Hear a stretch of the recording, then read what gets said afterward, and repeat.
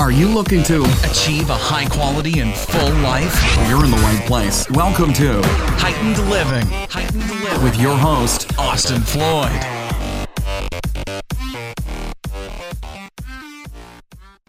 Hey, what's going on, guys? So this podcast is with Matthew Myrow, and we dive into a lot of different stuff, including spirituality, health, psychedelics we get into for a while, and just a ton of really cool stuff. I met Matthew in the Fit for Service mastermind group, and he has just led this very interesting life, including spending a bunch of time at the Esalen Institute where Timothy Leary and Paul Selly and all these awesome people were. So I think you're really going to dig this one, especially if you're on the more spiritual health type side. So without further ado, let's dive into this podcast. And if you haven't already, make sure to go onto iTunes and leave a review. But we'll talk soon. So let's dive into this podcast with Matthew Myrow.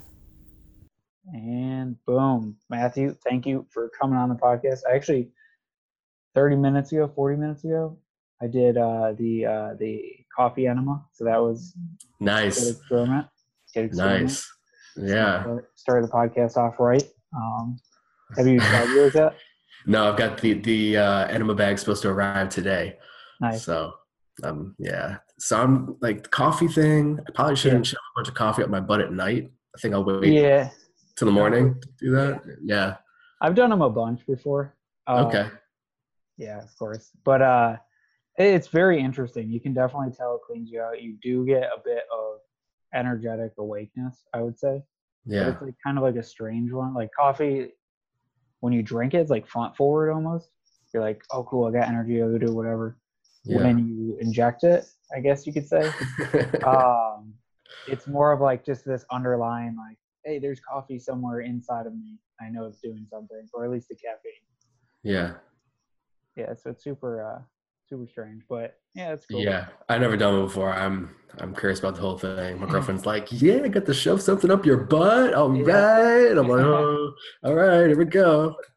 It's experience that everyone should have. But so that's a great way to start everything. Normally I ask, what's your favorite superhero? Oh, that's a good one. Right now, in this moment, I would say Doctor Strange. Doctor Strange. Now, why is that? Because he's the master of the mystical arts. Yeah, hell yeah. That's like most of my life has been geared towards mysticism. So when I found Doctor Strange, I was like, yes, this guy. I remember watching that movie and I was like, God damn it, they did it. They made a character who like actually like has everything. You have your mala beads on. I have some mala beads on right here too. Beautiful. Yeah. But dude, I was like, this guy is awesome. So so the mystical arts, how does this relate back to the transcendence of you and youth to now?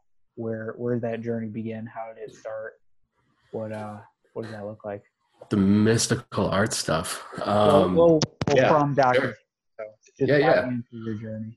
Okay, cool. That's great. That's a fun direction to go. So I have a really distinct memory of being, I don't know, somewhere in like the 7 to 9 years old range, sitting at the dinner table with my parents. And I was just like, okay. So I grew up in Cleveland. I was like, okay, we're in Cleveland, which is in Ohio, which is in America, which is on Earth, which is in the Milky Way galaxy. But where's that? And my mom was like, oh, this is a fun question. It's like, okay, well, we're in the universe kind of here. And my dad's like, don't ask questions like this. It's just going to make you crazy. And I was like, I think being crazy might be fun. Oh, yeah. So so I kind of, like, from a young age, I kind of always was geared in that direction, like always pointed towards mystery and wondering what is going on more than anything else.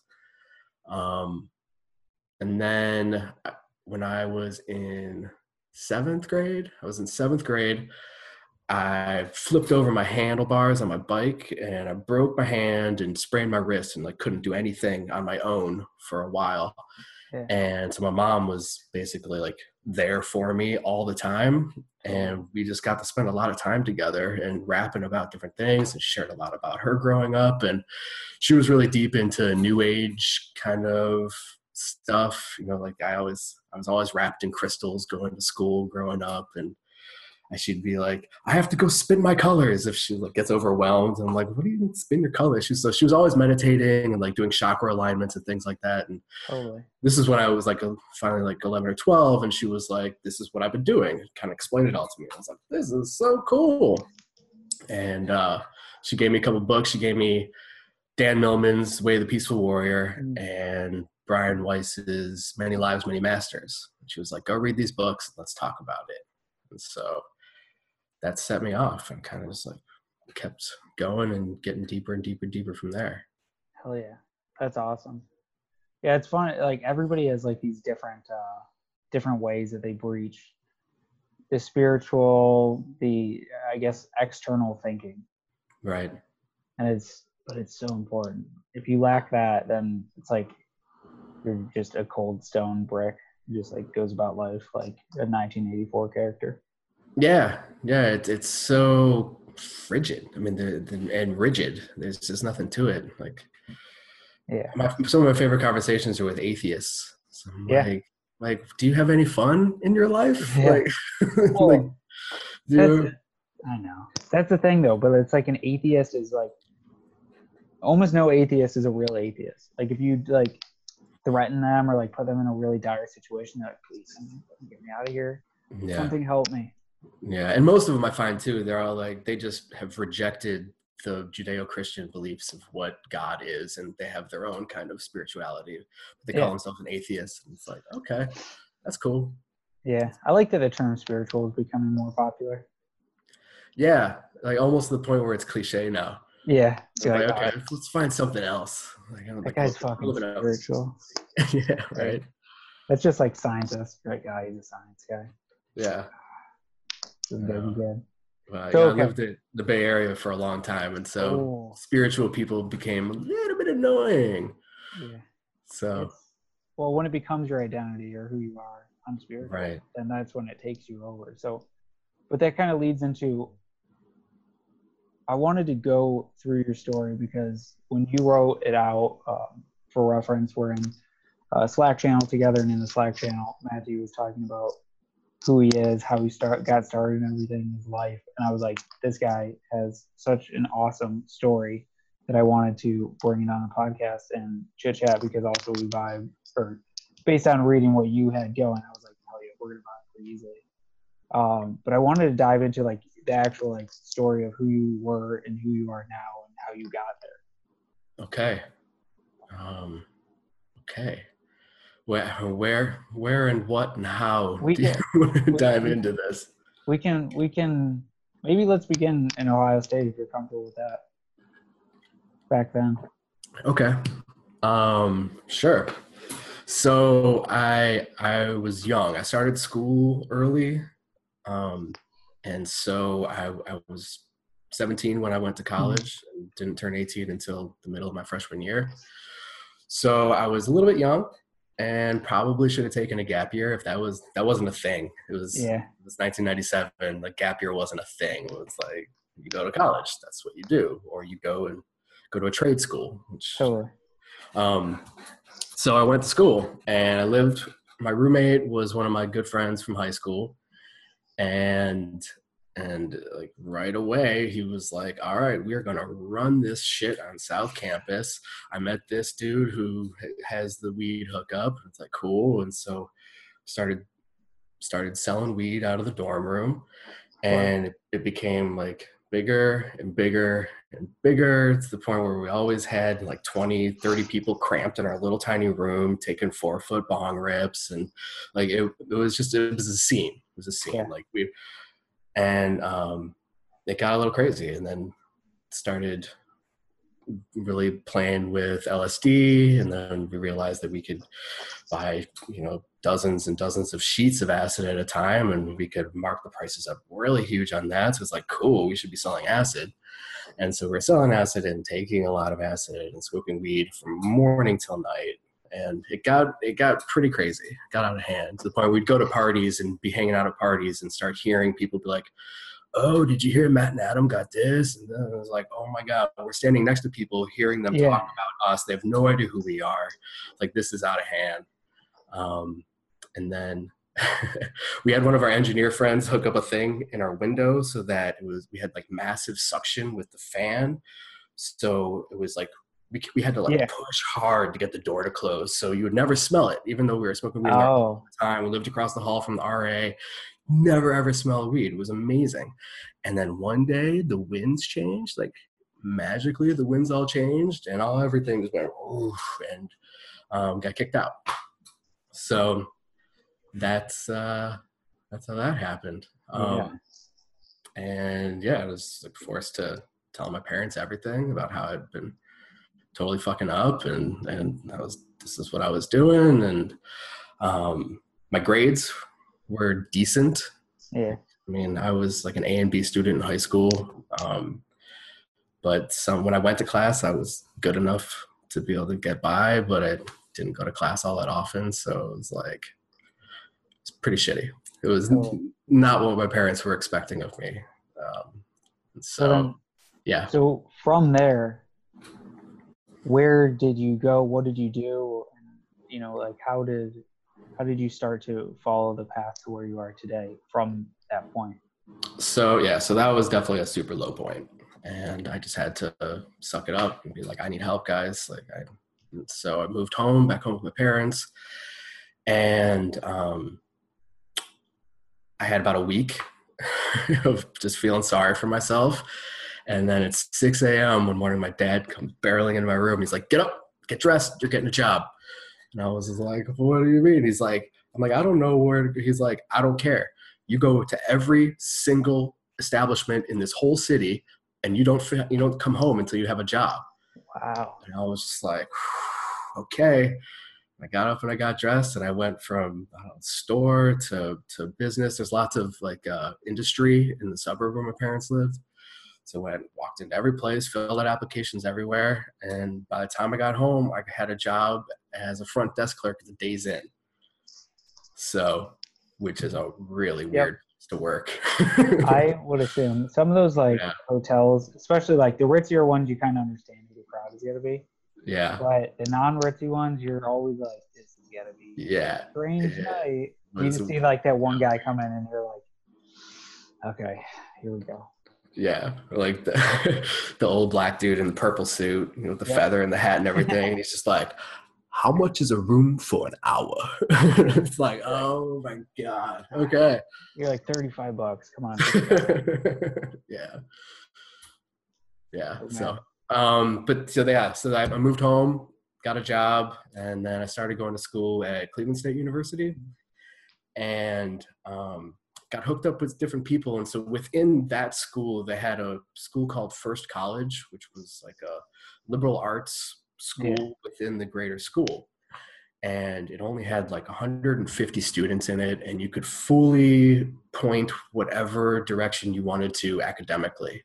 Really? So I had a really great teacher, an anthropology professor who kind of took me under his wing, and a great counselor in the First College. And they were like, you just create whatever you want to create. We'll pick out the classes that you think are going to be geared towards what you need to learn. And at the end of it, you'll write a thesis, and your prereqs are all out of the way from what you did at Ohio State. So we're good on that. And now just do what you want. So my studying was called the human experience. And so it was a mixture of cultural anthropology, philosophy of religion, and cultural arts.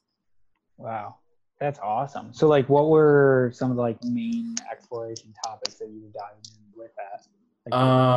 So ancient civilizations, history of jazz, took a class called the Tao of Physics, which was really cool. Wow, that's cool. A lot of anthropology, studying weird tribal ceremonies in Ethiopia. That's when I really started diving deep into shamanism as well. And that's a whole other topic, but which was kind of running parallel at that time. So that's some of the classes. That's awesome. And that was kind of like a catapult. The freedom that you could have during that period of time was kind of a catapult to what you then would become later in life. Right. Exactly. Oh, nice. Look, I got mine. Oh, hell yeah. Yeah, little snowball. Awesome. Yeah. I knew, because like you couldn't tell at the beginning, and then I was like, there it is. Yeah. Sometimes I like use it like it's a mic that I like move around. Sometimes Yeah. keep it in the same spot. But okay, so you were studying basically most of consciousness, the human, who we are. What catapulted to, because you're in Cleveland at this point. Yes. But I know that then you're in California for 15 years, right?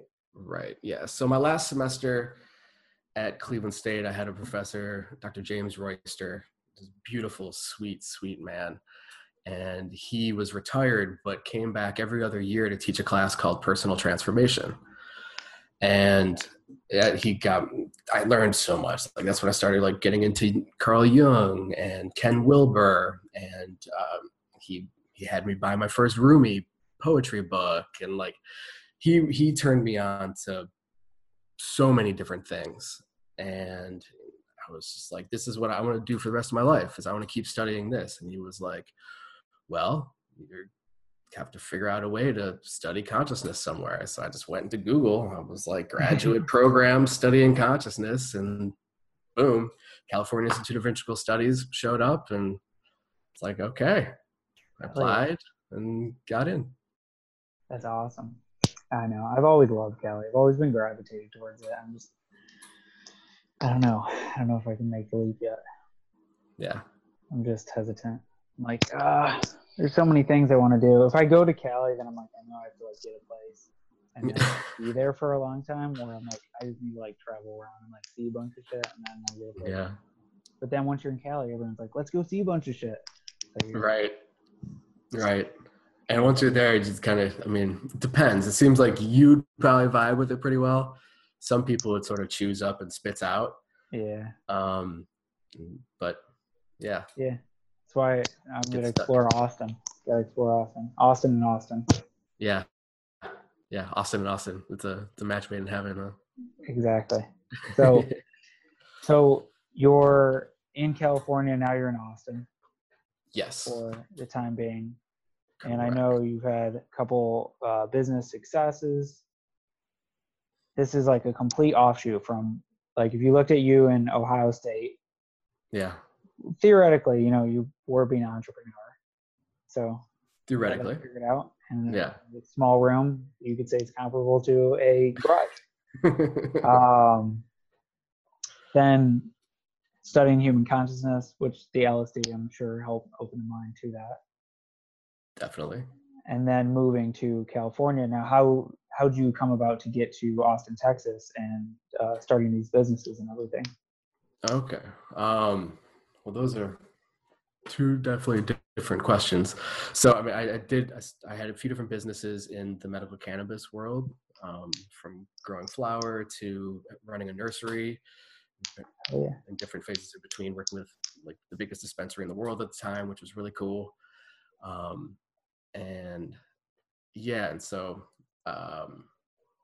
Okay. Long story short, I get uneasy when I get too comfortable. Yeah. And so when things get really, really comfortable, even if it's like blissfully fantastic, I'm just like, I want to fuck it up and see what I can change and learn something new. And so it's kind of what I did. I was like, had an amazing company that was doing fantastically well. I was living on a houseboat in Sausalito. Like, my life was dreamy as dreamy could be. And I was like, and so I sold my company, met a woman, moved to Ventura, California, opened up a men and women's clothing boutique, which I know, like, so she was a doctor of psychology. So she saw her clients in the back of the shop. And so in the front was the shop, and in the back was where she saw her clients. We called it retail therapy. Duh. That's awesome. And she turned out to be a total fucking nightmare. And just her whole world just crashed and took me along with it. And so, yeah. So I was in serious debt, and I just had to pull the plug. I was like, I can't, like, this is toxic. This whole experience is completely toxic. And so I left and I had to just dig myself out of that hole. And I spent a good chunk of time at the Esalen Institute, which go. I know. And if you're not familiar with it, it's where the whole like human potential movement started in the 60s. So I need to go. I follow them on Instagram. I know like Paul Selig records all of his stuff there. Oh yeah, for sure. I'm like, okay, I need to be there. Yeah, it's amazing. I mean, just sitting in these hot springs in these tubs on the edge of a cliff, it's unreal. Where is it? Real. It's in Big Sur. Oh, okay. Oh, so man. which is like some of the most beautiful coastline in the world. And it's just super high and jagged and crazy rocks just popping out of the water. And I mean, these tubs are actually cut into the cliffside with the hot springs rolling into it. Yeah, it's crazy. And there's like a little tiny bit of lithium in the hot springs, so you're super just blissed out sitting there. And I mean, it's the same tubs that Alan Watts and Aldous Huxley and Terence McKenna, there's the same tubs they all sat in. So it's like, it's deep, cool history. And yeah, beautiful. There's no more beautiful place. Oh yeah. Like Alan Watts is I love that dude. Yeah. All of his ideas, I'm like, yeah, they're so good. Thought, and then he's kind of like a mini comedian in all of his speeches. Absolutely. You're like, you ever listen to Chill Step? Chill Step? Yeah, Chill Step is Alan Watts intermixed with, it's like soft EDM intermixed with Alan Watts lectures. And when Alan Watts is about to drop knowledge, that's when the beat drops. It's so good. Nice. I'll check that out. It's like perfect for like studying, or if you're in like a zoned out mood or anything, you're like, because he'll just like, the music will pause, he'll say something profound, and then it drops, and you're like, yes, this is amazing. Oh, that's great. That's awesome. So you were at Esalen. Yeah, so I was at Esalen for a while, and I was working in the kitchen, just kind of getting back to my roots. And I was doing a course in yoga and doing a course in Tai Chi also, and just kind of getting back into my body and just serving food and doing fucking dishes. Like, there's nothing like doing dishes for hundreds of people like that really is like as roots as it possibly can get. And so finally, while I was there, I was just like, okay, this is like, I'm coming out of this. What do I need to be doing with myself? And it's like, all right, you've had a lot of crazy experiences and have a lot of education, put all that good shit to use and help people. And so I started coaching and started like diving really deep into high performance, like really dialing in nutrition stuff and getting all my certifications in order. Did an apprenticeship for a few years under a Tai Chi master so I could teach Tai Chi. Certified yoga instructor, permaculturist, Reiki master teacher. What else did I do? Onnit Academy certifications. Oh, hell yeah. So I kind of just like got all my little letters after my name and started telling people that I was a coach and I could help them out, and it worked. That's how it works now. Yeah. So I got to Austin. So, okay, roundabout way. So I was still in the medical cannabis world. I was still growing weed to kind of supplement my income as I was growing my coaching career, and just started realizing that the direction of the industry was going in a darker place. It wasn't the same kind of like camaraderie. It wasn't the same kind of, I'll help you, you help me, we'll help each other. It was starting to be really kind of dicey and competitive. And where the power used to lie in the cultivators, it was like a deep reverence for the growers, because everyone knew that like without them, there is no medicine. Yeah. And at some point, the middlemen took over power, all the brokers took over power, and that includes the dispensaries. They're like, oh, we actually have final say on everything. It's like, we can fuck over the growers if we want to. And I guess that's what they wanted to do, so that's what they did. So it wasn't sustainable as industry anymore. And I just didn't like how dark it was getting. Oh, It's like, why am I still doing this?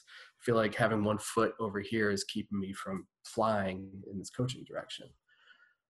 So I left, and I was like, I got to get out of California to do this. And my sweetie and I packed up. We moved to Cleveland for a bit, and I got training on marketing and sales and all this stuff like that, and started developing a course and learned the dark side of internet marketing and how like sleazy and gross that can be. And I was like, oh, that doesn't feel right either. And then my aunt and uncle had a condo in Galveston Island, Texas. Mm-hmm. They were like, oh, if nobody's living in the condo right now, why don't you just go and stay there as long as you want? Okay, it's about to be winter in Cleveland. It's a good time to go to Texas. Yep. Live on the beach. So I lived on the beach for a few months and kind of finished up my course and gotten all that going, and to the point where we couldn't live in Galveston anymore because it's all just like beige food and frog people. So we were like, we're in Texas. Let's go to Austin. Let's see what that's about. So landed in Austin. Boom.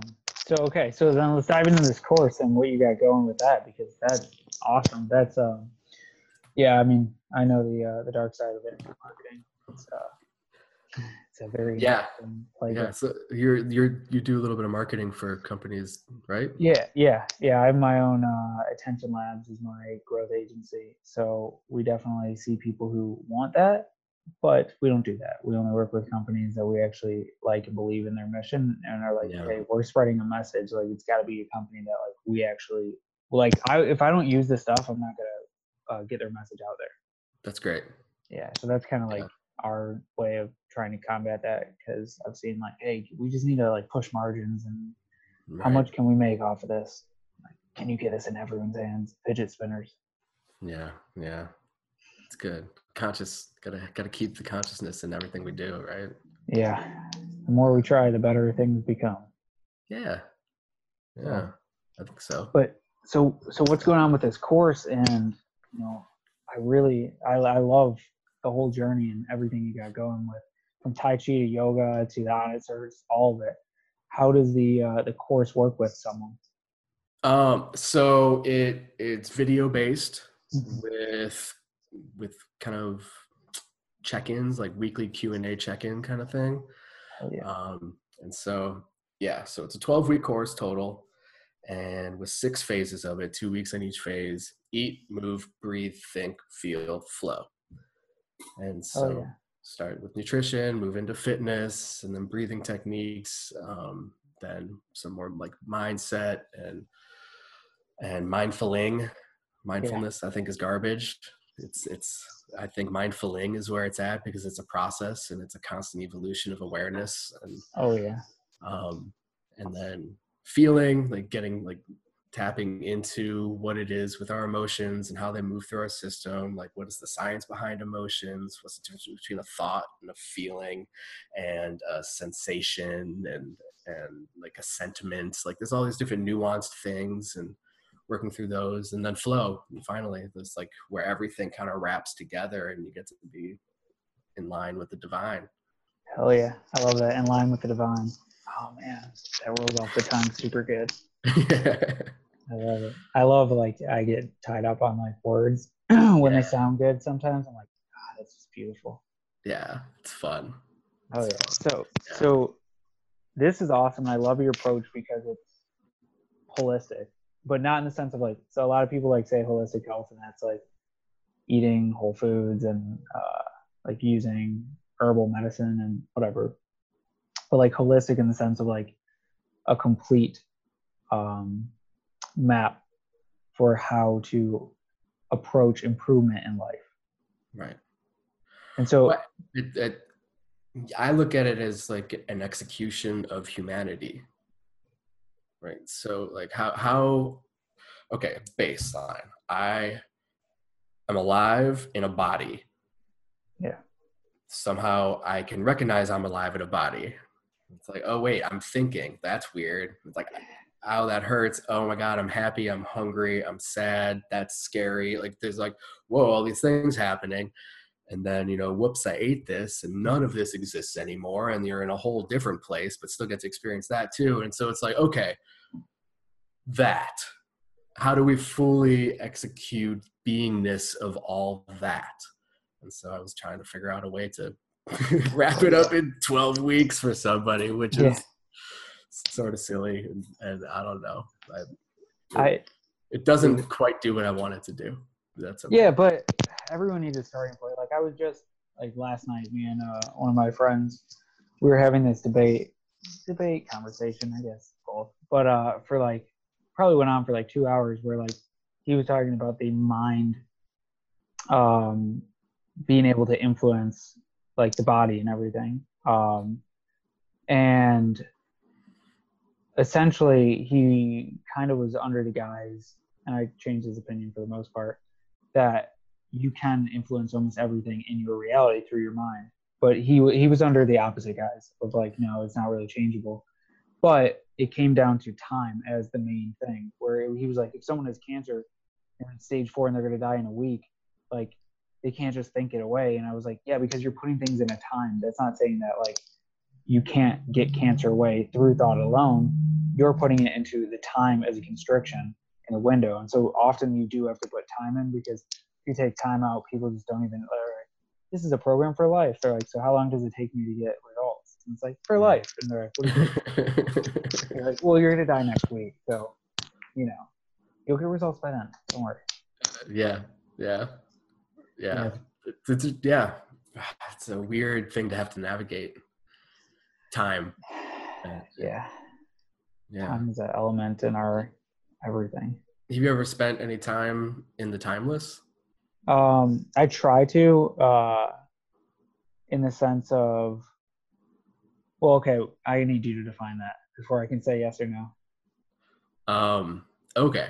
So, do you have much experience with ayahuasca or DMT? Not ayahuasca or DMT, but psilocybin and LSD. Okay. So there's a step function increase in bizarreness from there, so like, okay.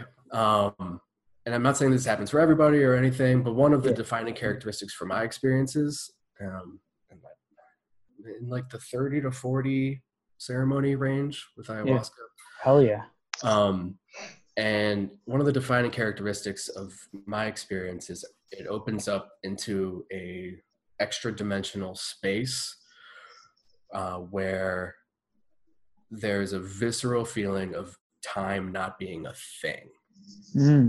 And the first few times I was there, it was absolutely terrifying.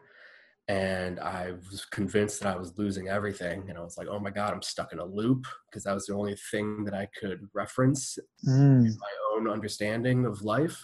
Because I was like, oh, it must be looping, because that's what this feels like. And it's like, oh, and the more times I went back to that space, I was like, no, it's not looping. There actually isn't time. Yeah, so that's a strange feeling. No, yeah. And it doesn't work with this consensual reality. I want to explore that so much. I know in 2020 at the latest, I'm going to go to Peru and set all that up. But it's, I've heard like even, I forget who Joe Rogan had on, they were talking about salvia.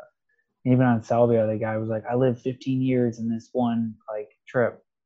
And it's like that, I don't know, maybe it's like a wave function folding in on itself, but it's like what we think of as now literally dissipating because the suspension of who knows? I don't know. I'm trying to explain in science and physics terms, but it gets very difficult. But yeah, I want to definitely experience I lived 500 years during one trip. And so whatever happens, happens. Yeah. So what would you say, because earlier you were like shamanism, that's a whole nother route. I'd love to hear more about the shamanistic, mindset and things that you've done and how that's really help create your vision of what life is up to this point. Cool. Sure.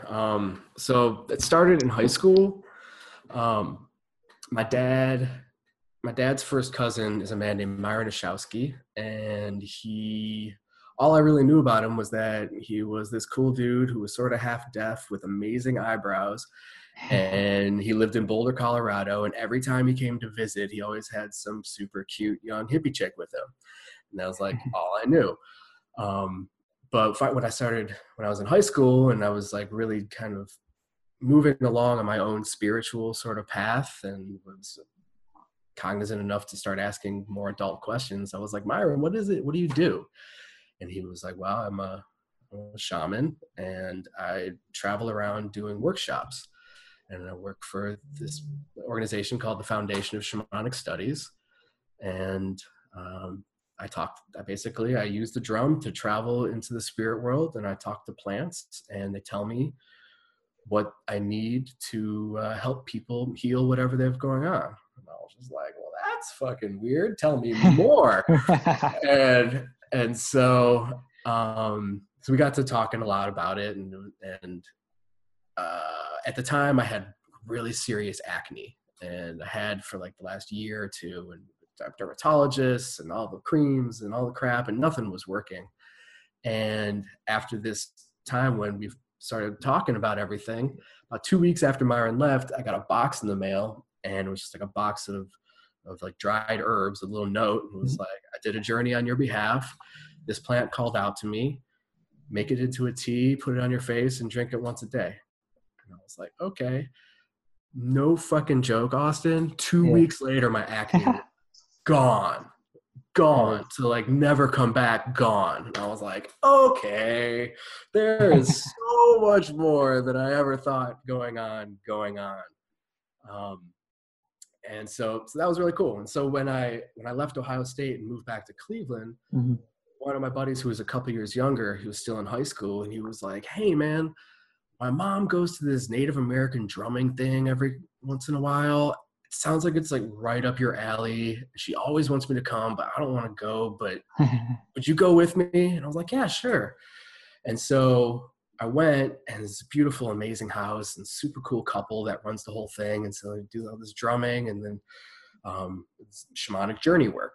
So using the drum, are you familiar with the shamanic journey work at all? A little, but no, I need to, like, you're starting to open me up to my realization that I've not gone deep enough into things that I think that I actually like. But yeah, you know, whatever, we can turn off the recorder and keep going to all these other realms too. But yeah. So Michael Harner was an anthropologist and went and studied in South America in the Amazon, drank ayahuasca, and was like, whoa, this is back in the 60s. Yeah. And wrote books on the topic and was like, that's too far, but there's got to be some way to be able to still access these kind of realms without having to go through total fucking banana zone. And so he started in consulting different tribes in different areas. He found that a lot of people use the drum as the canoe in order to carry the spirit from this world to the spirit world. And he created a whole map of the lower, middle, and upper realms, and really, really cool. Absolutely fascinating stuff. Michael Harner, definitely get into his work. Yeah. 1,000% going to. So get to this house, and they're like, oh, we're going to do journeying. And I was like, cool, this is what my cousin Myron does. And they were like, wait, your cousin is Myron Oshowski? I was like, yeah. And they're like, can we touch you? Oh my God, you're related to Myron? I'm like, yeah, what's the big deal? And it's like, oh, well, yeah, he always told us that he has family here in Cleveland. It's like, whenever he has really heavy work to do, he always stays here at this house. And I was like, get the fuck out of here. So, because he always told us, he's like, oh, you know, I'm coming to Cleveland, let's have dinner, but I can't stay with you guys because I have heavy work to do. I was like, I don't know what that means. Yeah. And so then here I am, just like randomly at people's house where he was staying. So got to really dive into working with them. So that became my community for the next 4 years, basically. And every other Wednesday for 4 years, went there, and we would do 2 journeys and like dive into the spirit realm and kind of share what our experience was. And sometimes you'd have a journey for somebody across the room, be like, holy shit, that was my experience, and oh, this is for you, and spirit told me that this is actually for you, Greg. And like it was wild. There was me. I started going there when I was 18, and it was all like 55, 60-year-old people, and I was like the weird kid, just ready to get my mind blown open without drugs, because I kind of fried myself. And having that introduction, like being able to stay away from psychedelics for a while in that recreational realm, going deep into spiritual work and traveling without psychedelics, was like, allowed me to really revisit psychedelics in a more ceremonial context after that. Wow. So my mic's going to sound a little different now because I just realized something, but man. So with shamanic drumming, how does that function similar to something like ayahuasca or DMT trip, or is it like using, are you familiar with like Brain FM? Brain FM? Yeah. No. It's okay. If you're not, you're going to love it. So brain.fm. Okay. It's like 5 different sounds and whatever, AI paired with nature sounds, paired with binaural beats, that type of stuff. They have it for like napping. Is awesome because 15 to 30 minutes, it'll bring you in and out without an alarm. Super good for focus, blah, blah, blah, whatever.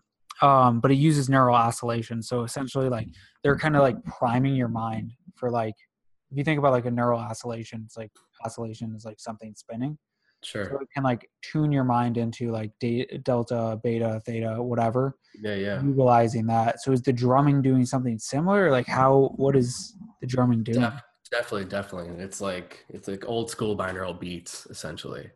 And so it's a rapid pace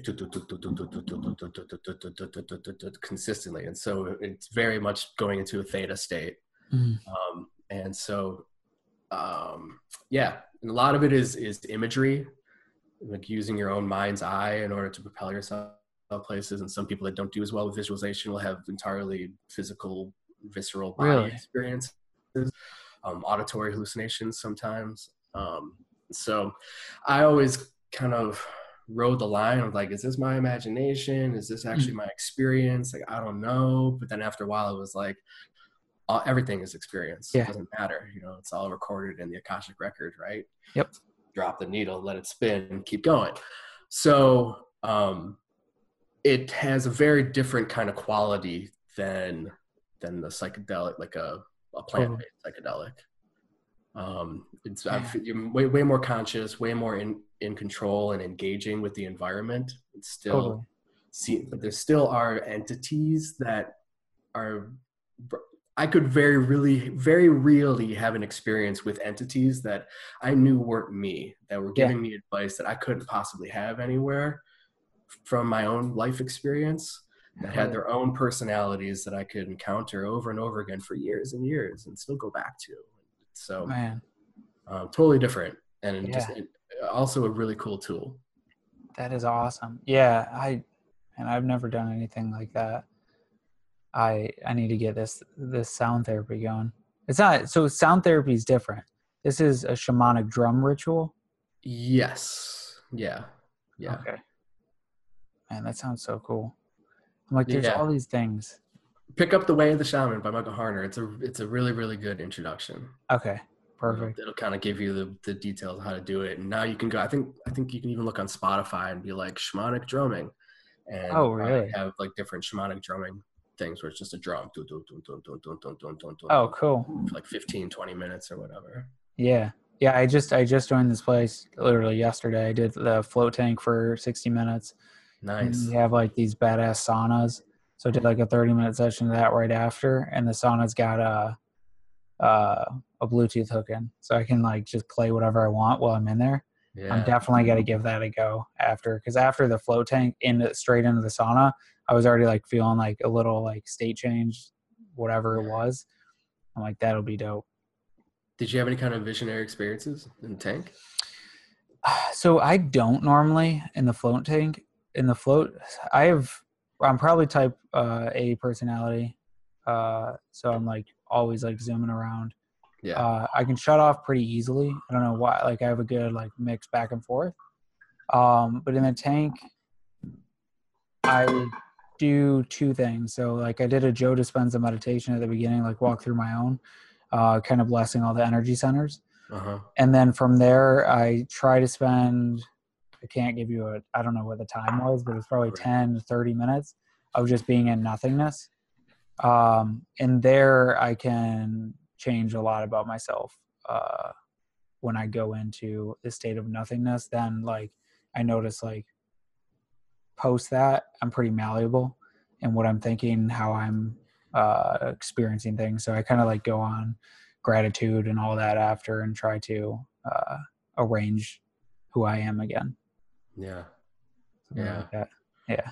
So when you come out of it, are you still in that kind of liminal realm? And yeah, I'm like a luminous for a while where I'm like, okay, and then in the sauna, I just kept the meditation going. Yeah. But I haven't done to the sauna before, right after. It was pretty interesting. It's cool. I've always wanted to do a float tank. That's like one. You've never done one? Never done. No. Dude. I'm about to. There's a place right around the corner for me. Like I can walk there in 3 minutes. So yeah, I'm pretty excited. I really like them, if not for the absence of things. Like if not for like, oh, I'm going to get deep work and whatever, more for like literally just the absence of sound. Like it's like you're floating on a cloud or like in a womb. Like that's the exact feeling. Like as soon as I got in, I was like, hell yeah, I'm like back. I know where I am, but I'm back. And then from there, it's like at the beginning, your mind's like, what do I want to think about? And then you're like, okay, cool. And then it's like maybe 5, maybe 20 minutes in, you're like, oh man, what's going on? Like, how long is this going to be? Like, I don't know the time, anything. And then that's when you're like, okay, it's like normally when you're talking to someone on the phone, it takes like 30 minutes, then they're warmed up. I feel like it's the same way for the brain. It's like, okay, I'm good now. Well, let's figure this out. Just mellow out. Exactly. Yeah. Yeah.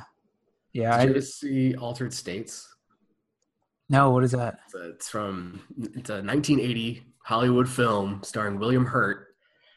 Check it out. So he's like an anthropologist and he starts playing around. It's like kind of the story of John Lilly, like a little bit, but he starts playing around with float tanks. And then he goes to Mexico and has some crazy mushroom brew in Mexico and trips out. And he's like, I'm bringing this back, and starts doing that in the float tank, and then starts like waking up in the zoo eating a goat leg. And like, it gets crazy. But I was like, whoa. And that's what kind of turned me on to float tanks, was seeing this movie. And I was like, am I going to end up a simian? Yeah. Like, am I just going to like go back into my DNA and become cosmic soup? Like, what's going to happen? So I would definitely say doing a substance and then going would elevate what you can do in there. Yeah. Because it takes you out of your body. Rogan always talks about doing a little weed and jumping in his pod. Yeah, but he's like, that's kind of like his baseline. Like likely he's doing a little weed than doing everything. Right. It's like, yeah, it's the best if you smoke a little, and then you go in and you're like, wait, but you smoked a little and we're doing everything else throughout your day too. He's like, yeah, because that's also the best. Yeah. So but I definitely think so. I don't know. I'm weird with marijuana as a substance. For the majority, I'm mainly indica is the route that I take. But then I get anxious. I can get anxious pretty quickly, and I get weed hangovers. Yeah, like bad. Like the next day, I'm like, damn it. I can't think for 3 days. I mean, I can think obviously, but words don't come together as I try to express them. Like, I'll be reaching for my vocabulary, and it's just not there. And I don't know, I had to pretty much stop smoking a few years ago. I still smoke a handful of times a year. Yeah. It's wonderful. Yeah. If I want to just like hang out and play my guitar, it's like there's nothing better. Totally. But just I don't know how I did it. Like all through my 20s, I was an all day, everyday smoker. Really? Yeah, for years. Like, I have no idea how I functioned. Like, what? I know. I don't know, but I did somehow, because I guess you kind of get used to it and your body gets used Do it. It has to. I just can't fuck with that anymore. No, I like all the microdose. I like to do that. I think that cognitive effects I get from it are pretty cool. And then if I need to be creative, I'm like, oh, this is easy. And it's fun, you know? Yeah. It's all fun. It's all fun. Yeah. So that's kind of how life has to be. So Prometheus Rising, I know you were like, yeah. How'd you jump on that train? I had a friend / colleague who was like, Austin, you need to read this because you'll love it. Because we were talking about manifesting, and like, I was like, I always get parking spots, and then people always give me free coffee. And he's like, read this book because it's kind of like how to train that at the beginning. Yeah. These exercises. And I was like, yeah, I need to read it. Yeah. So what'd you think? I love it. I think it's so cool. I like the exercises. He like gives you like, I think most of the books like are like, no, think this way. And you're like, okay. And he's like, no, do this research. If you don't do these exercises, this book won't work. Yeah. It's cool. I need to revisit it. I haven't read it in a very long time. So yeah, very long time. So I got into Robert Anton Wilson when I was in graduate school. So that was 2003 to 2005. And yeah. So what Prometheus Rising was just one of them I had to pick up, but I've read a lot of his work. Really? And so like his fiction is my favorite ever. Oh, really?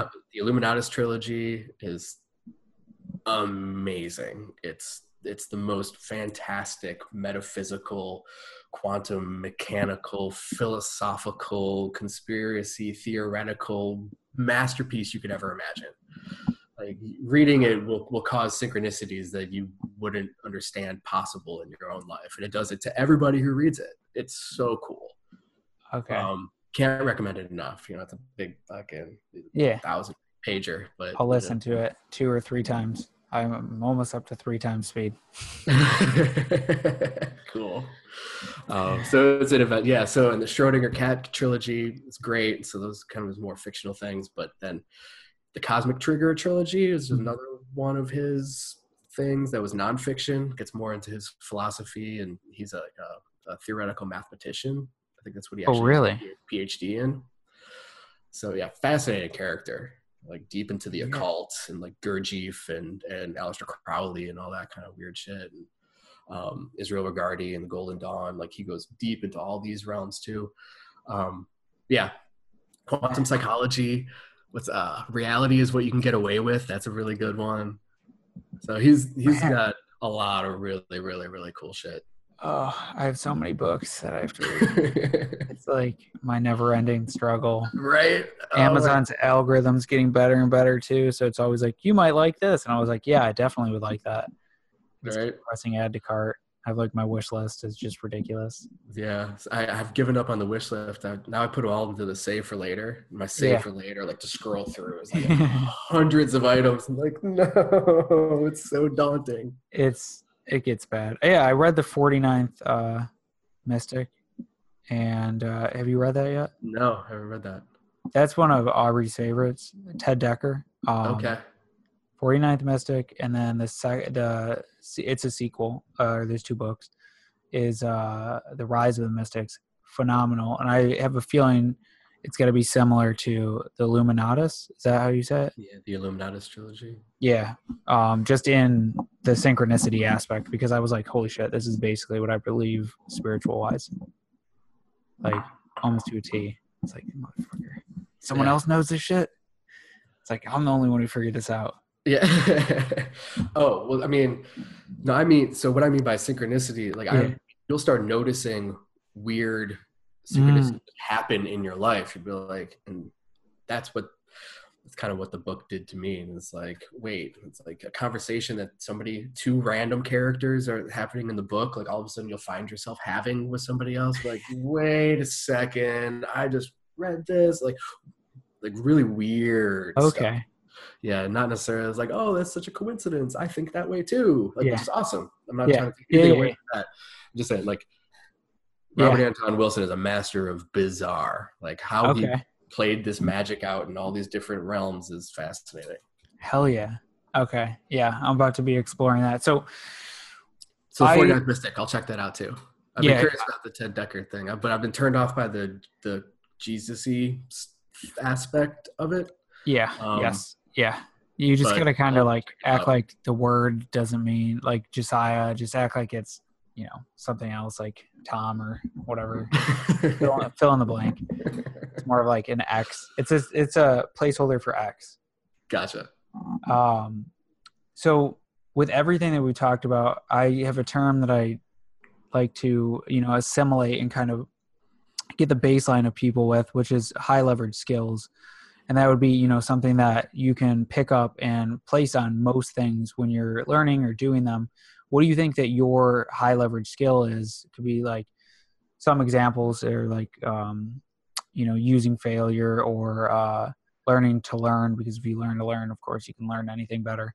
But is there anything unique to you that you've been like, this is how I always like do these one things or learn or get better? Can be a mindset or whatever, but is there anything that you think your higher leverage skill would be?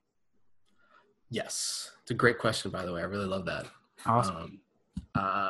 Perspectival flexibility. Ooh. That would be it. Hell yeah.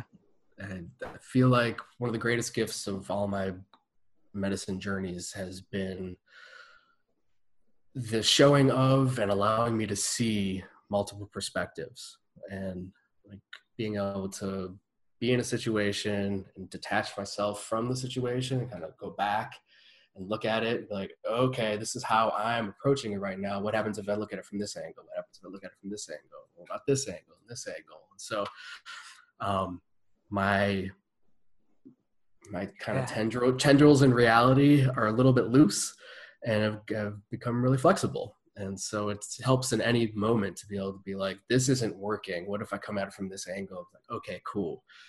Now things are flowing again. I love that. That's perspective flexibility. Yeah. That's a flexible perspective. It's easier. No, I like the other way. The other way is more unique.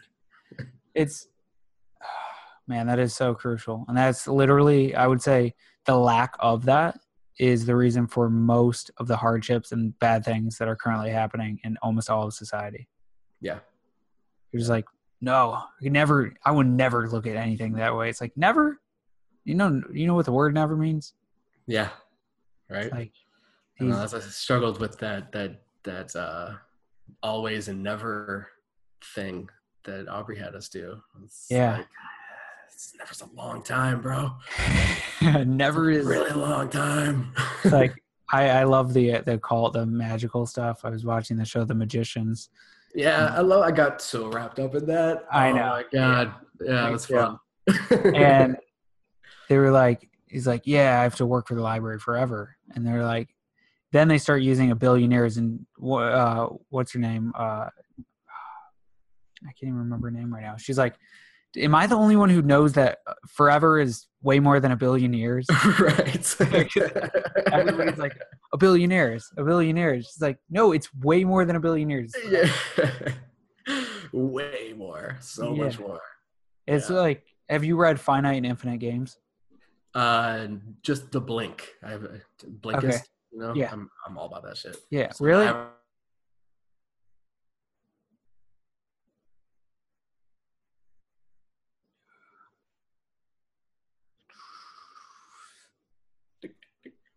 Okay, we're back. Okay, we're back. Awesome. Yeah, Blinkist. I've yet to try. I was gonna do it, and then I'm like, but I digest content like a mother.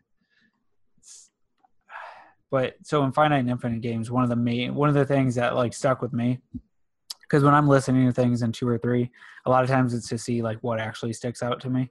And he was like, with an infinite game. Or let's say getting the ability to live forever. He's like, you can't live then. And there's no you're not living. If you can live forever, you're not living. Yeah. Because of the fact that now there's no game, so there's no stakes, so nothing matters. It's like cheat codes. Right. And I was like, fuck. Okay. Strike live forever off. Live 1,000 years? Okay. Yeah. Exactly. And I'm in. Yeah. That's what creates scarcity creates beauty. Exactly. Scarcity mindset is one thing, but that's a whole different thing. Yeah. Yeah. But the scarcity of life as a human, that's real. Oh yeah. But so another thing that I always like to ask is, right now, is there anything that you're currently questioning? And it could be, you know, as grandiose as politics and life, or as little as like how doorknobs function. But is there anything in general consensus that, you know, everybody normally is like, yeah, that's how it works, and you're like, I don't think it works that way? Democracy. Yeah. Definitely been questioning democracy a lot recently. I don't know if it's working. Yeah, I would agree. I don't know if it's working. I think as an ideal, it's probably really cool, but it breaks pretty easily. Like, leave it to us Americans to create a two-party system to break democracy. Yay! I know. I'm just hoping some random party comes in, wins, and everyone, that'd be cool. What the fuck? Where'd that come from? And then everyone's like, wait, we can have different beliefs. And then there's like 100 parties spawn out of just that one thing happening. Yeah. It's not good right now. Yeah. It's sad. It's Robert Anton Wilson has a term, the reality tunnels. And it's like everybody's just kind of digging their own reality tunnel and looking in here. And so it's like, just got to find some way to just drill into the sides of these reality tunnels that everyone has dug for themselves, so they can start seeing that there's other ways to look. Yeah, there's cool shit out there. You don't have to believe. So much cool shit. If you align with one belief, like pick A or B, you're like, fuck, A has a lot of shit in it, B has a lot of shit in it. It's like, I don't know if I really want to pick either of them. I hate politics. I hate what's going on. Yeah. It's like where all my darkness goes is against the darkness. No, fuck that darkness. Batman. It's been a huge thing for me recently, is like really using Buddhist practices and sending as much love as I can to all the people that rub me the wrong way. Like, Donald Trump gets so much more attention and so much more of my love than most people in my life. And really, that's awesome. He needs it most. Yeah. No, 100%. It's like people in the ghetto, people are like, no, don't go there, it's bad. But it's like, you doing that is making it worse. Yeah. Or like, I hate when people are like, they're like, yeah, because they need to be helped. And I'm like, you just took away all their ability to help themselves for the most part. Right. You gotta give them some autonomy. Give people, everyone can change. Everyone can do anything they want to do. It's just, if you don't like give them in love, not in like, here's fish every day. Right. Yeah. Tools. Give people tools. And like, I mean, it's been upsetting to me. I've been reading about philanthropy and different organizations, like the Gates organization is incredible. Like they're curing malaria. Fucking wow. But there's so many different places that I feel like could really be a leverage point. And education is the baseline of all leverage. You know, like if you can educate people, then they can actually make informed decisions for themselves and learn ways to get out of or into whatever it is they need to. And across the board, the worst place to ever give your money is to educational purposes. Like they fail over and over and over and over and over again. Like, why is that? I guess that's something I'm really questioning. Is like, why have our attempts at education failed consistently? I think it's the A or B thing. It's like our education system is set up for only one type of person or another type of person. Yeah. And they're like, people only learn a certain way. It's like, no, everyone learns differently. And I mean, one of my biggest passions is trying to change how people learn, because I've always learned what I wanted to learn well. And I was great at school. I have like a half photographic memory. I don't know. I call it a half photographic, but I can like read most things and know exactly what I said or what someone said if I listen to them. That's convenient. Yeah, exactly. Yeah, good one. So school's easy because I could just go through and be like, yeah, okay, the teacher said all these things. But that's not learning. And the things that I really wanted to learn, I learned because I would create an environment of like okay, so in math this happened, in history this happened, and create that map so that I could locate information together and store it probably in a better way. So that's how I try to do things, where it's like relate information. Yeah. I think that's the way. I think if people can either that's physically doing something while also learning about it in a book, like that's fine, or reading a few different books or whatever it is, where you're going more than just, this is how you do this math equation, but it's like, here's why this math equation is important. Then it's like, okay, cool. There's actually a reason I should learn this shit. Yeah. Yeah. Definitely. Yeah. I wish people took brought more props. Like school needs more props. Yeah. Let's see how things it work. Does. Show and tell is the shit. Yeah. Yeah. It's like, people put the book down. Let's look at how this thing is happening. Exactly. Yeah. I'm a bookworm, but I am simply because I try to use everything that I learn almost right away. And if it doesn't work, I'm like, yeah, okay, maybe that wasn't for me. Yeah. That was why I got into Blinkist, was because after reading so many books, and like most of the books that have anything to do with personal growth, they are like 80% filler, really. They're 200-page books because that's what the publisher needs, but they could have easily said everything in about 20 pages. Yep. And so Blinkist really does a good job of distilling that book's message and you can read it in like 10 to 15 minutes, and you're like, okay, I totally get what that is about. Yeah. So that's why I find it really helpful. So that's interesting. So, okay, I might get it to section literal, like to just use it for sections of books, or like not sections, areas of study. Yeah. Like some things I love long form, and I'm like, fucking get in the details. How are buttons? Who's the guy who created buttons? Just like, I like to learn about anything, because it's just like one day I know I'm going to be at a bar or I'm going to be somewhere and someone's going to bring something out, and I'll be like, yeah, okay, yeah, we can have this conversation because I read that one thing all the long time ago. Yeah, exactly.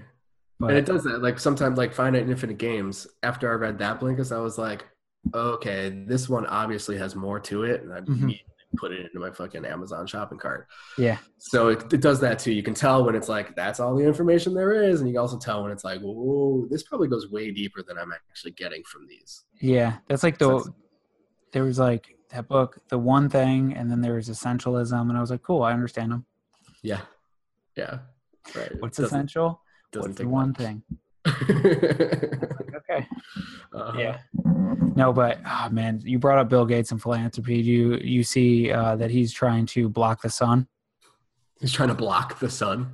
Yeah, him and MIT, I think there's $20 million invested, and they're going to launch sulfur particles above, I forget what area of the United States, to see if they can actually repel sunlight with basically air pollution, so that it doesn't affect global warming. I'm very against that. I'm like, this is not going to be good.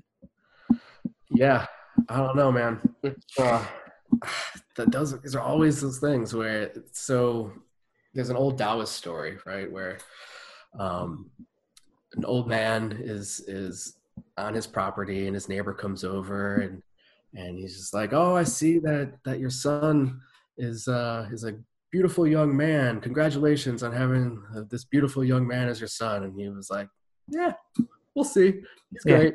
We'll see. And then his son goes out and he's riding a horse and he falls off the horse and he breaks his leg and he's like an invalid for months. His neighbor comes over and he's just like, oh, such bad fortune. Your son broke his leg. He's such a wonderful young man. And he's like, yeah, we'll see.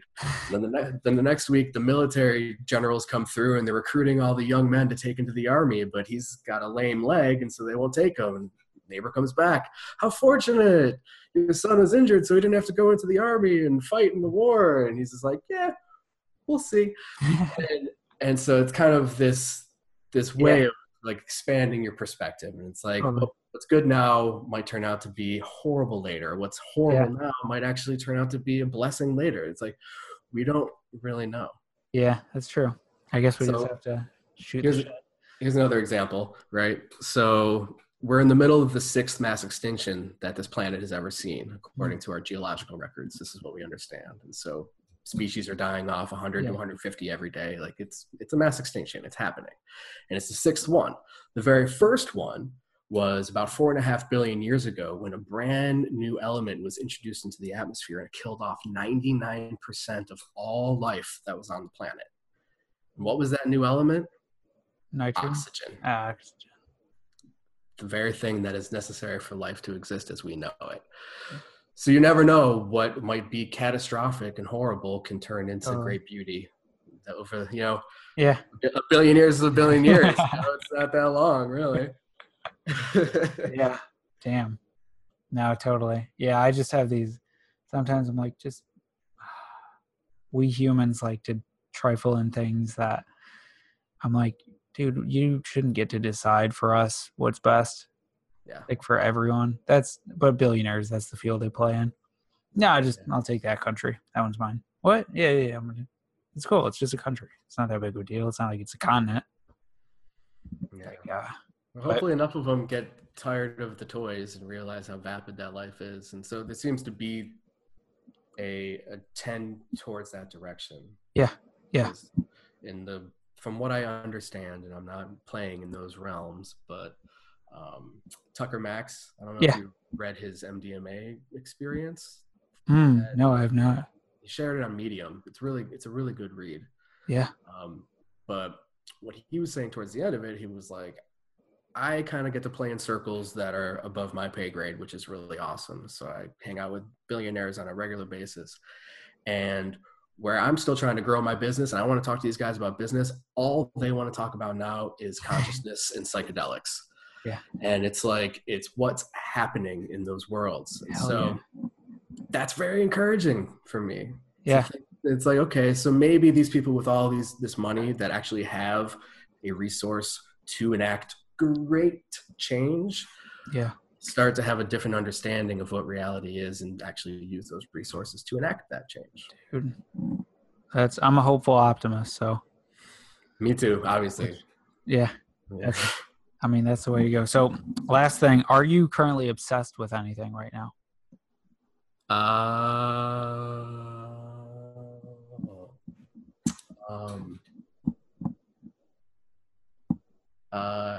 Yeah. Actually, I'm obsessed with HIIT workouts. Really? Yeah. Hell yeah. So it's like, I don't know, just pushing myself and like just seeing how exhausting 4 minutes can be, and then how rejuvenating 2 minutes between the next 4 minute thing can be. And so really playing with those rest periods and like, it's like, okay, cool. I don't know. Yeah. I've been doing fitness my whole life. And so like last month I've been really digging into HIIT workouts. It's like, this is cool. It's noticing gains, noticing change that I've never seen before in 30 years of fitness training. Man. Yeah, I love that. I love varying all types of exercise, diet. Exercise things, diet, exercise.